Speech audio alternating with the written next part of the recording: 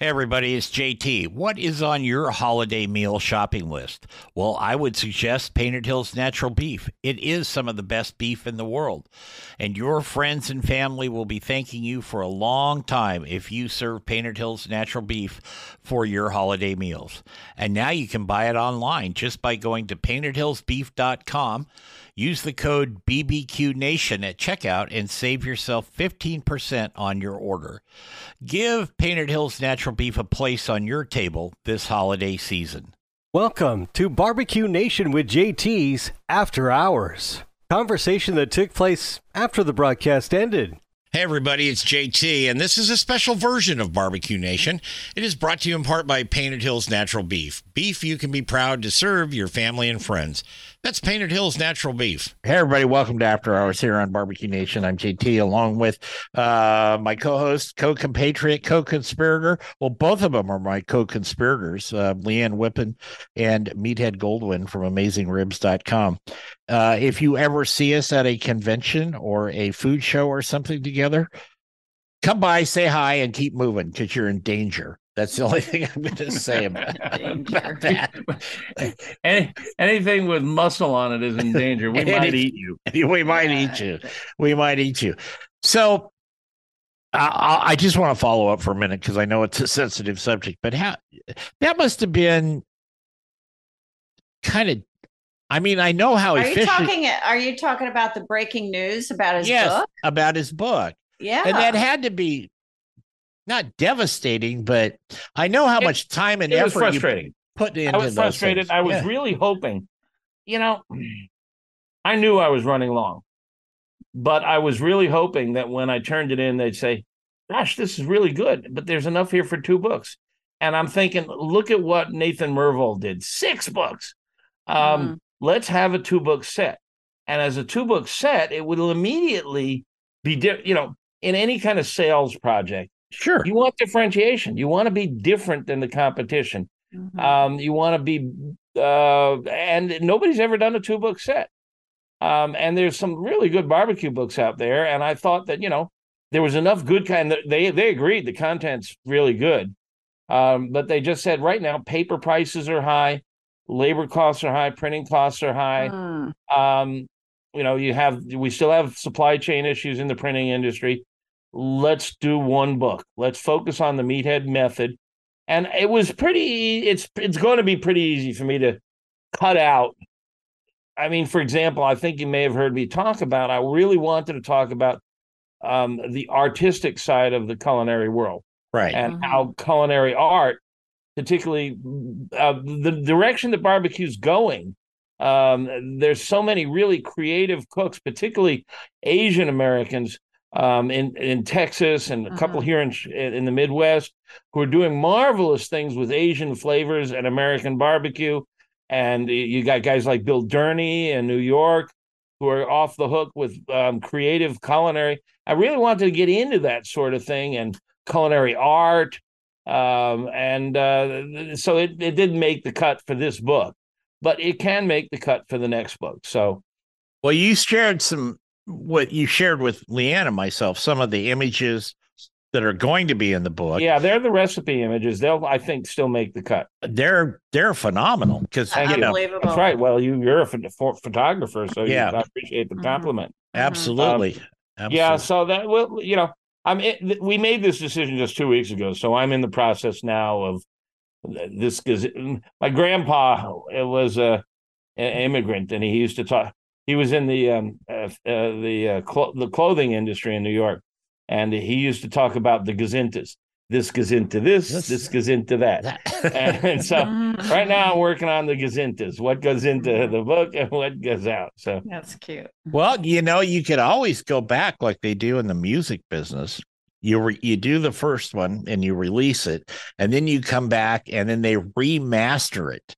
That's always a hook, because they add a couple extra things to it, and then they resell it. So maybe that's a path down the road. I got enough good stuff to make 2 good books. So I know you do. I mean, but they've only contracted for 1, and they're paying me a lot of money for it. So let's get it done, and let's see if they're up for a second. There you go. There you go. We're always up for you around here. We love you Absolutely. having I'm you just on the sorry show. that it's going to be delayed, and I hope I live that long. Oh, you're gonna be fine. You're gonna be fine. Don't make me come back there, is what they say. Let's go back to 4th of July grilling. And barbecue. Whatever your preferred method is, we don't care. We're just glad you're doing it. But is the 4th of July one of those holidays that people should kind of what's the term I like to use? Persnicketyness. Put their persnicketyness aside and enjoy the holiday and the meal.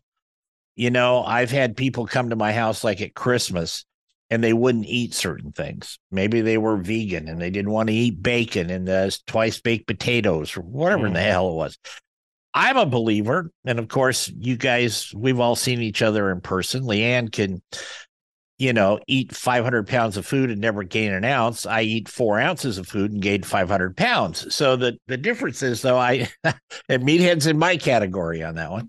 I don't know that people are persnickety at the 4th of July. I think people have some serious health concerns. And, if you as a host can, your guests usually, unless it's a big open hoo-ha, but, I think you should be cognizant of that. And if you're going to invite them as a guest, I think it's part of your job being a host, not making a full on, but at least accommodating some of their wishes and desires. We can give them a carrot. We have a couple of vegetarians, no vegans, but we have a couple of vegetarians out there and a few people who won't eat pork. And there's just so much food here, though. Usually there's several really big salads. There's just so much food here.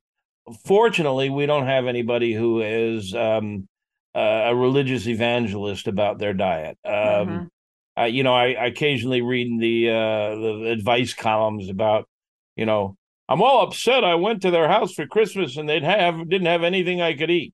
Well, golly, either you help them by telling them in advance or bringing a dish or something or whatever. Right. And you read this. I hate to see that, but fortunately, I don't have that problem. We'll have about 50 people here, and everybody eats. Most of them will eat. Most of them really look forward to my ribs. Oh, I'm sure they do. But my hoo-has are always open, as Leanne would say. And I think it's seriously, you try to accommodate them. But excuse me, but what is your definition for hoo-ha? Because I've always had. I see you smiling, Leanne. Yeah.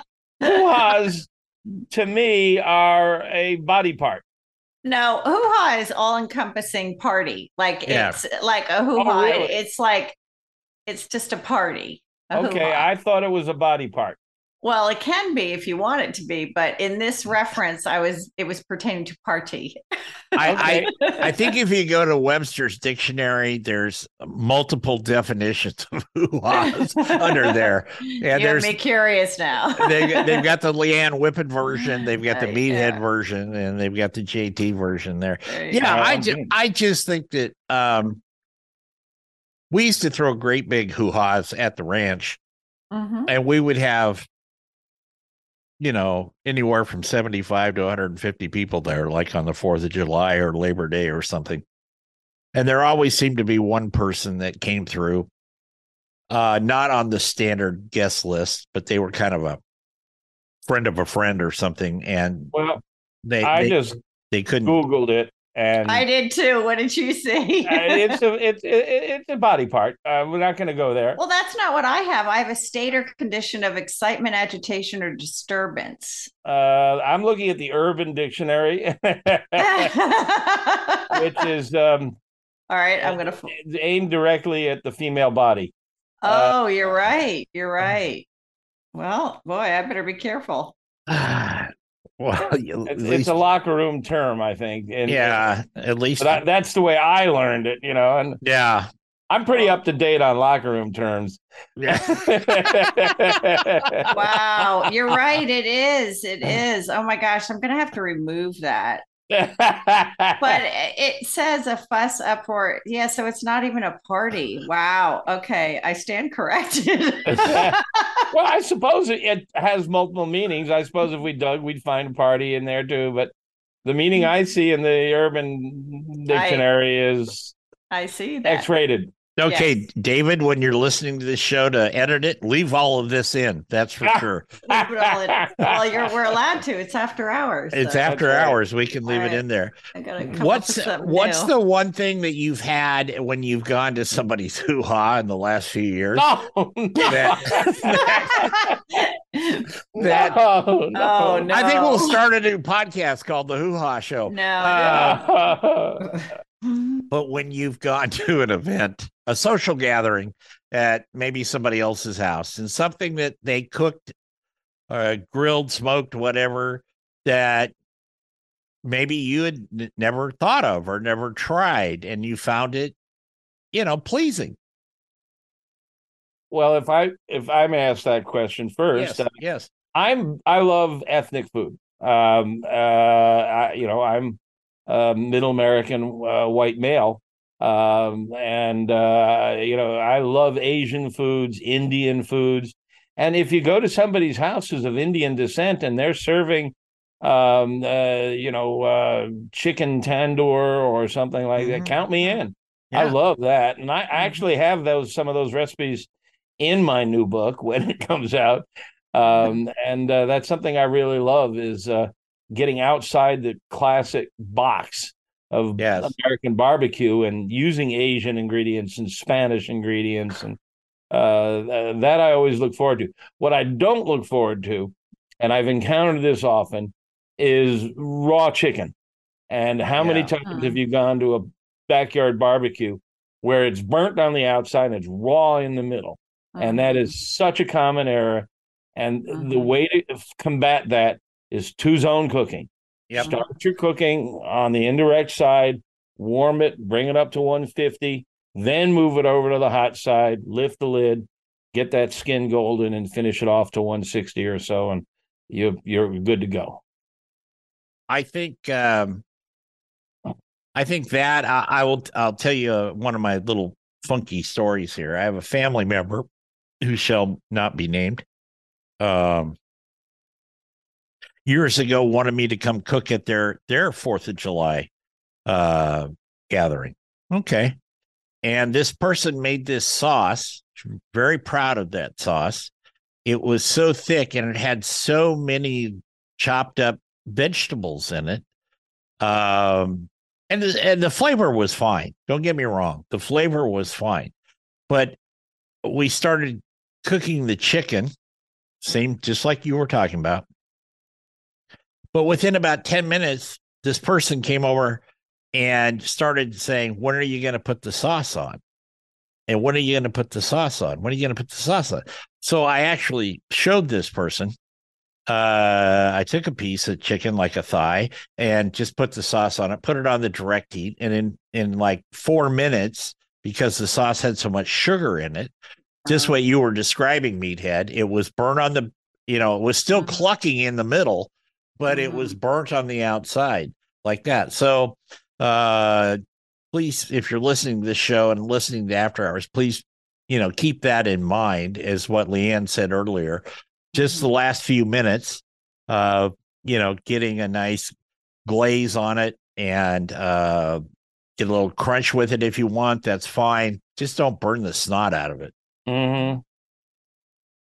Yeah, I mean, in general, when you char something, you're making it black. I mean, I think there's nothing wrong with really dark steaks and really dark, and maybe a little char on the fat, but I don't want to eat carbon. Yeah. I mean, that's eating charcoal. And when I don't eat at a restaurant named the Char House, because they're telling me in advance they're going to burn it. Yep. Yep. It's easier just to take a blowtorch to it than to go through all that effort. Ms. Whippen, what do you have to say about that? What about the charring? Yeah. I like char. But I mean, do you like Meathead just said, a little bit of char, but you're not looking like blackened on a version of blackened. No, but I will eat charred fat. I'll eat charred fat on its own. That's not a lie.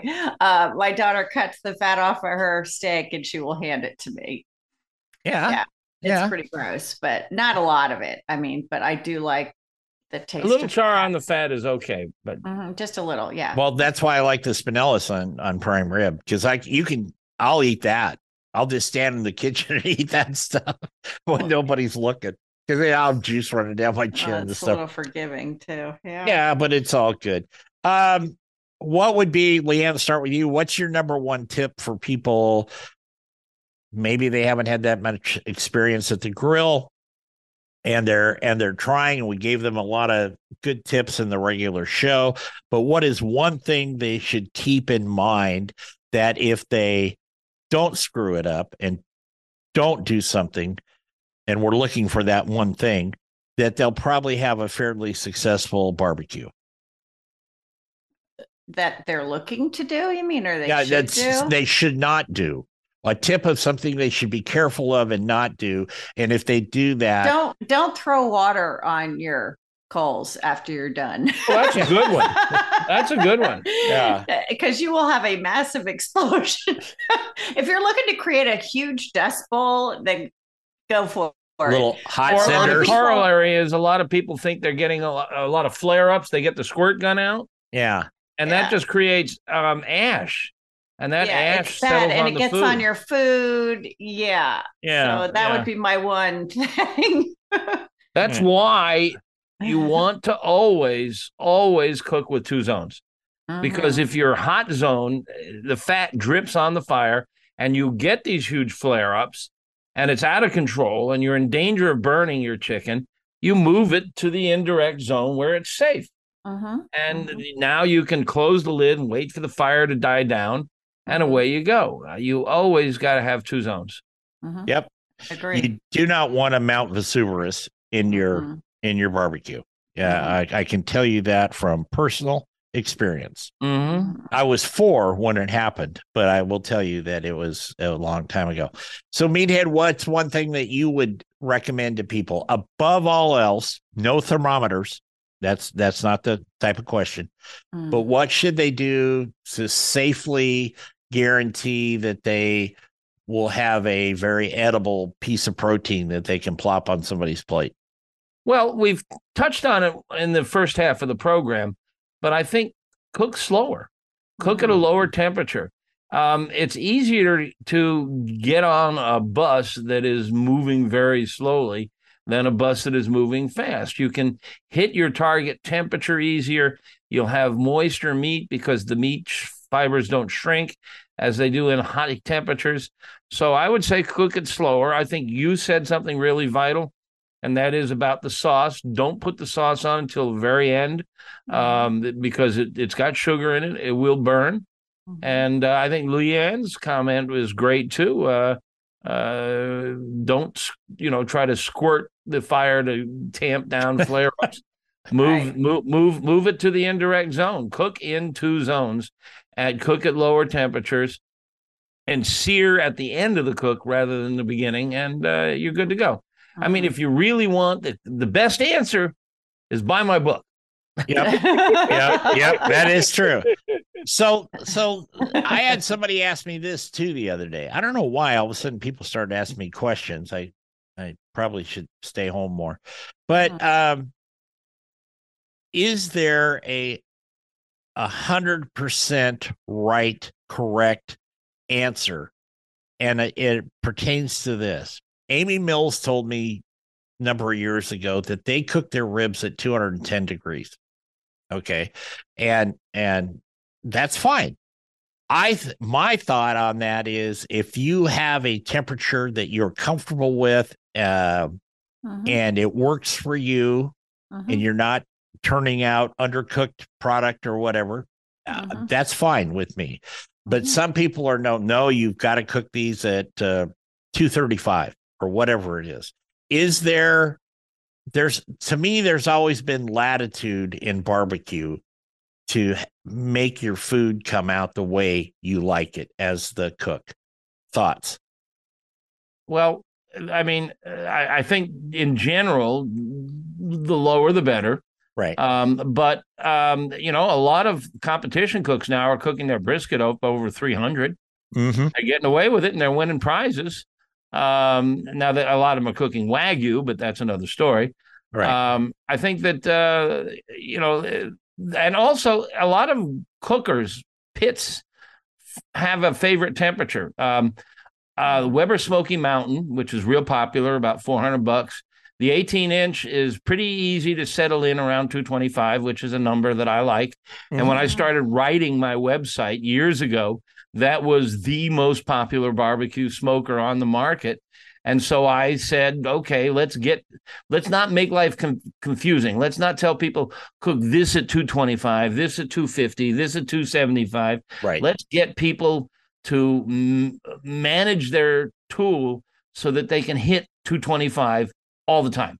If you can hit 225 in rain, in snow, in windy, then you've got a good number. And so I've set 225 as sort of my standard temp, and it works for me. But if you're the newer Weber Smoky Mountain that came out a few years ago, the 22-incher doesn't want to go down to 225 very easily. It settles in at 275.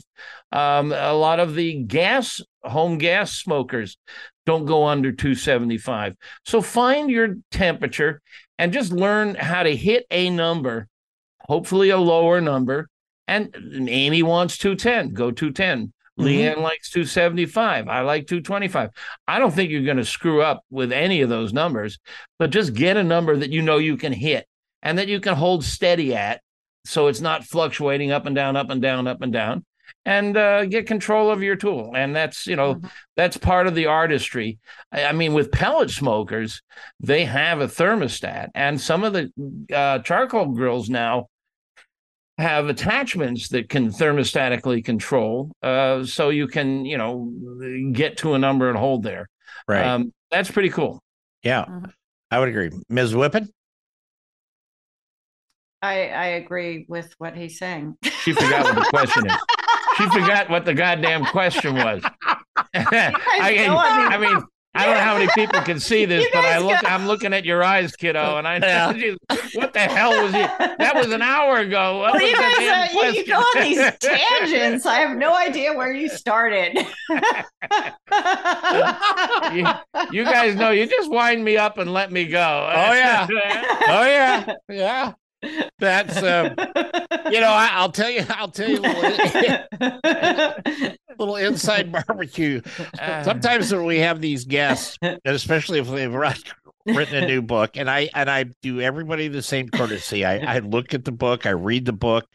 I don't read the index and stuff, but I read as much of it as I can, and I make notes. I never make notes with Meathead. I don't have to. I do, because he says so many things that I don't know, like about that kind of corn. See, I wrote it down. The Marai. Oh yeah, if you can find Marai. But any of these new hybrids, yeah, any of these new hybrids, they're so good. So I used to have Silver Queen corn in Jersey. That's a hybrid, but it's been around for a number of years. Oh yeah, when I was little, we used to stop by stands and get it, and I just love it. It's so I want to know your notes on your hoo-ha. And a lot of these bicolored corns are beautiful too. We had a lot of corn out here that is, bright yellow, but then also every 10th kernel or something is bright white, and it's a modification of a sweet corn, and it's delicious. I should point out that these are not GMOs; they're hybrids. Yeah, I mean they're made by crossbreeding the old-fashioned way, the Mendelian. You are a hybrid. I am a hybrid. They're crossing genetic species, but there are some GMOs out there that are marvelous. Well, Gregor Mendel had his stuff together. I will say that back there, even though I had to take that class at 7 in the morning. And I think not only Gregor, but I think his wife was pretty competent too. Yeah. What was her name? Lucinda? I don't remember. Mrs. Mendel. Mrs. There you go. Okay. All right. I am kind of curious, Jeff. What was the question that I was supposed to remember? I don't remember. Shit, I don't remember. There. Okay, I don't feel so bad now. No, we were talking Get about Dave to run it back. we were talking about. I had made the comparison that Amy had said 210 and the temperature and I agree completely with Meathead. I do. So I had the right answer. I was right. Well, sort of. Yeah.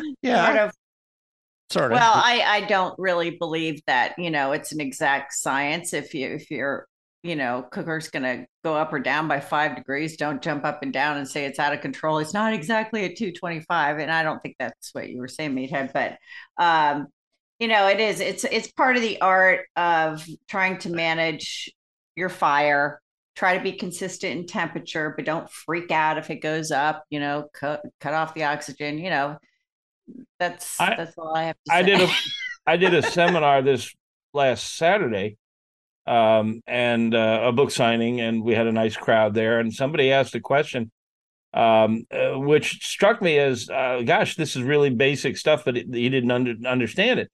He has a Traeger pellet smoker, and he says he was graphing the temperature, and it would go up and down and up and down, and that is standard even on your indoor oven. It's called a sinusoidal curve, and that's because if you set it for 225, it will heat up and it will go to 225, and then it will go past 225 up to maybe 230, 235. Yep. And then it'll switch off. The temperature will drop and it'll go past 225 and down to 220, 215. Then it'll switch on and go up. And it just never, a very small percentage of the time, is at 225, but it averages 225. So right there, and this is on all pellet smokers and all indoor ovens. They go over and under, and they make this curve, this S-shaped curve, if you look at it on a graph. And that's standard procedure. It's just how big a variation. And in fact, until recently, I had a Mac pellet grill, and I charted it, and it was over and under 5 degrees. My indoor GE oven is over and under 10. So my Mac pellet smoker was more precise than my GE oven. There you go. Yeah, do you think people that aren't totally comfortable yet with their, I don't care what kind of grill or smoker they have, but if they're not totally comfortable with it, or do they fuss with it maybe too much? I think a lot of people are out there twiddling and opening vents and closing vents and lifting the lid and adding more charcoal and stuff. Yeah. I think that's all part of mastering your instrument. Yeah. Yeah, I think so too. Once you get skilled at it, you don't. Yeah, you got to have more patience, because it's not going to go up and down in seconds flat. Wait for it to do its thing before you start fiddling again. Yeah. And I think a lot of people don't know, especially if they're cooking with charcoal, how much charcoal they need. So they'll dump a whole chimney in there, and it will go through the roof way too hot. And now they're like, okay, what do I do now? So now they take the lid off, which of course just adds oxygen, and that makes it get even hotter sometimes. Yeah. It cools off immediately because the lid's off, but then when you put the lid on, you've got all this oxygen inside, so it's still running hot. And so it takes time to figure it out, to understand the science, to how much charcoal do I start with on a summer day, and how much do I start with on Thanksgiving and in a winter, and so on. So people figure it out. Yeah, I think they do eventually. And I think that was actually one of the, what I want to say, the impetus of the pellet smokers to begin with, because you could set it and forget it for the most part. You might have that 5 or 10 degree variable in there that we talked about a few minutes ago, but versus on, you see this a lot too when people maybe get a new gas grill and they crank, it's got the automatic starter and all that. That's all very cool, man. We've got gas grills now with landing lights on them from a 747. You know what I mean? You've got all that Yeah, you've got all that stuff out there. But if it's new and you haven't really used it much, and all of a sudden, there's a starting position, you do that, you crank it down to a medium heat.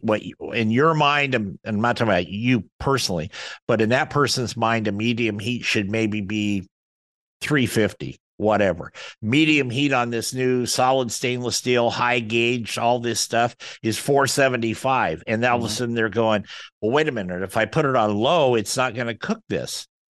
Again, back to direct and indirect, hot and cold, all that stuff. So really the point in all this blathering we've been doing, Meathead's got a point here, but I think is know your machine and learn to use it. Well, the way to learn your machine is to practice with it without food.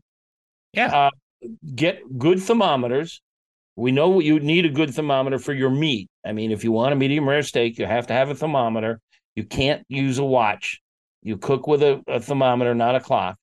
But you also should have a thermometer for your cooker. And the dial thermometer in the dome is going to mislead you because it's different temperature in the dome than it is down on the surface. Right. Food is. So you can buy a thermometer that has a probe with a clip that clips right to the cooking surface next to the food, and it feels the same temperature that the food does. And so now you can practice without food. You can clip a thermometer to the cooking surface and play with your gas grill and decide, if I want to hit 225 in the indirect zone, how many burners do I have to turn on? How many are on high? How many are on low? How many are off? What combination will get me where I want to be? Same thing with charcoal. How much charcoal? Full chimney, half a chimney, and it's different for lump as with briquettes.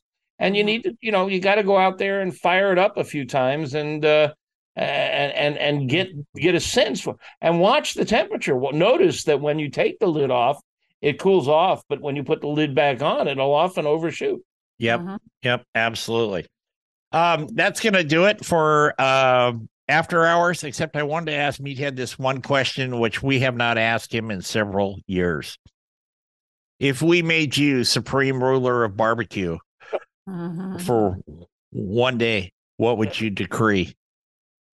Use a thermometer. I know, yeah. You're right. I did that. Yeah, thermometers. I mean, just it's all cooking, whether indoors or out, is all about temperature. Get control of temperature. Thank you for the Leanne, because I'm sitting here. What am I going to say? Thermometers. Thermometers. Most important tool. More important than a good knife. Well, and we had to get it in there. We just had to get it in there because you're never happy unless we talk about thermometers. And you can get a really good instant read meat probe for under $30, and you can get a really good oven probe for about $40. So for under $100, you're well equipped. Yep, absolutely. Meathead Goldwyn from AmazingRibs.com. Thank you again, my friend. And as always, Miss Leanne. Well, you all have a nice 4th of July. We will. Yeah, you too. I was going to make one more joke here, but I think I'll let it go. And Leanne, I will get you those gloves that I promised you. I got them all boxed up, and I went to the post office today. I have burns all over my hands waiting for these are nice little gloves. Nice gloves. And of course, they've been sitting on my porch for weeks, and I've been too busy to go out. But I went out today, and the post office was closed, of course. Yeah, there you go. Okay. All right. We'll be back next week with another edition of After Hours. Until then, take care. Remember our motto, turn it, don't burn it. Have a great time, everybody.